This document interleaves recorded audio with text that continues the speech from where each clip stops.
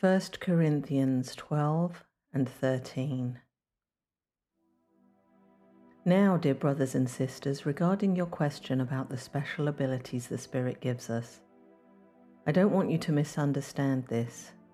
You know that when you were still pagans, you were led astray and swept along in worshipping speechless idols. So I want you to know that no one is speaking by the Spirit of God will curse Jesus, and no one can say Jesus is Lord except by the Holy Spirit. There are different kinds of spiritual gifts, but the same Spirit is the source of them all. There are different kinds of service, but we serve the same Lord. God works in different ways, but it is the same God who does the work in all of us. A spiritual gift is given to each of us so we can help each other. To one person, the Spirit gives the ability to give wise advice. To another, the same Spirit gives a message of special knowledge. The same Spirit gives great faith to another, and to someone else, the one Spirit gives the gift of healing. He gives one person the power to perform miracles, and another the ability to prophesy. He gives someone else the ability to discern whether a message is from the Spirit of God or from another spirit. Still, another person is given the ability to speak in unknown languages. He alone decides which gift each person should have. The human body has many parts, but the many parts make up one whole body. So it is with the body of Christ. Some of us are Jews, some are Gentiles, some are slaves, and some are free. But we have all been baptized into one body by one Spirit, and we all share the same Spirit. Yes, the body has many different parts, not just one part. If the foot says, "I am not a part of the body because I'm not a hand," that does not make it any less a part of the body. And if the ear says, "I'm not a part of the body because I'm not an eye," would that make it any less a part of the body? If the whole body were an eye, how would you hear? Or if your whole body were an ear, how would you smell anything? But our bodies have many parts, and God has put each part just where He wants it. How strange a body would be if it had only one part. Yes, there are many parts, but only one body. The eye can never say to the hand, "I don't need you." The head can't say to the feet, "I don't need you." In fact, some parts of the body that seem weakest and least important are actually the most necessary. And the parts we regard as less honorable are those we clothe with the greatest care. So we carefully protect those parts that should not be seen, while the more honorable parts do not require this special care.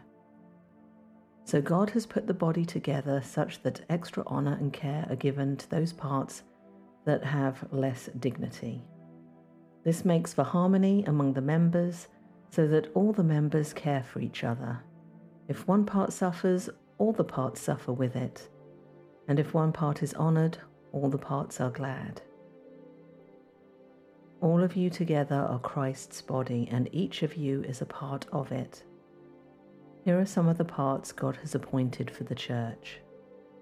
First are apostles, second are prophets, third are teachers, then those who do miracles, those who have the gift of healing, those who can help others, those who have the gift of leadership, those who speak in unknown languages. Are we all apostles? Are we all prophets? Are we all teachers? Do we all have the power to do miracles? Do we all have the gift of healing? Do we all have the ability to speak unknown languages?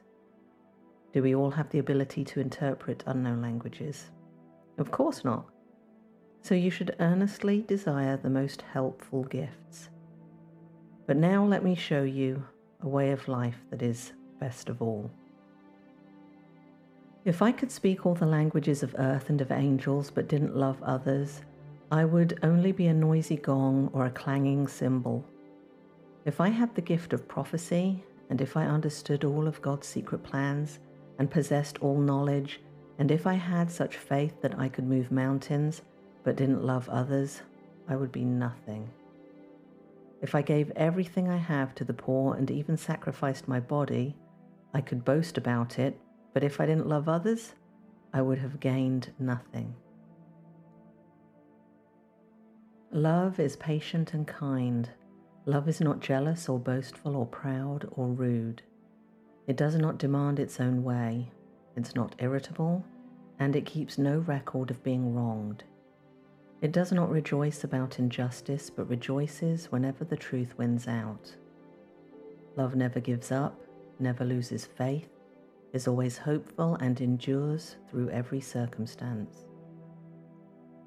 Prophecy and speaking in unknown languages and special knowledge will become useless, but love will last forever. Now our knowledge is partial and incomplete, and even the gift of prophecy reveals only part of the whole picture. But when the time of perfection comes, these partial things will become useless. When I was a child, I spoke and thought and reasoned as a child. But when I grew up, I put away childish things. Now we see things imperfectly, like puzzling reflections in a mirror. But then we will see everything with perfect clarity. All that I know now is partial and incomplete.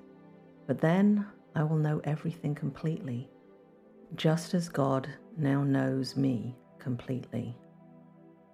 3 things will last forever: faith, hope, and love. And the greatest of these is love.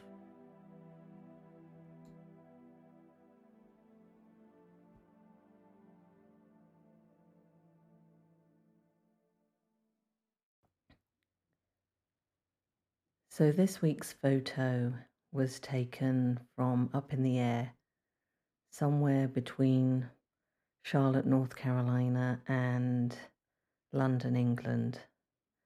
Actually, I think by the timestamp on it, it was somewhere over the UK. I absolutely love clouds. I'm fascinated by them. I always have been.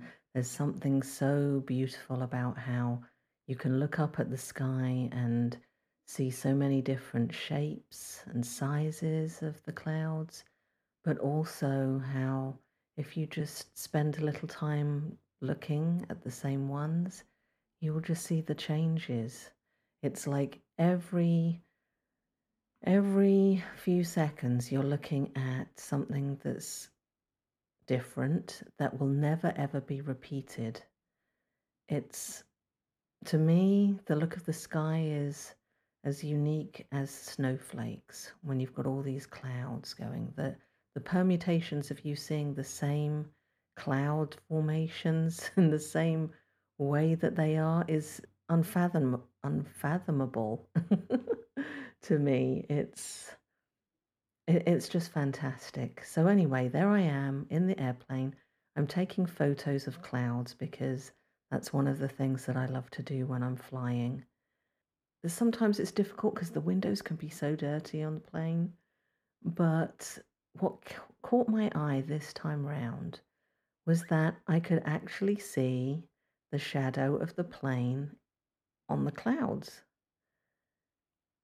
I think I've maybe only seen that one time before, but this time it was a really good shadow. So I snapped it, and that is the picture that you see. To me, I just thought that was pretty amazing.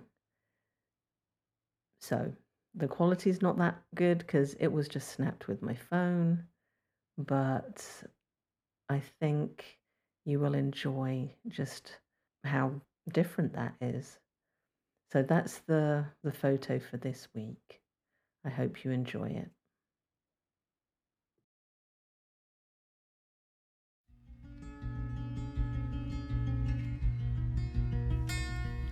To download the photo from today's episode or any of the other episodes, visit ttlm.pictures.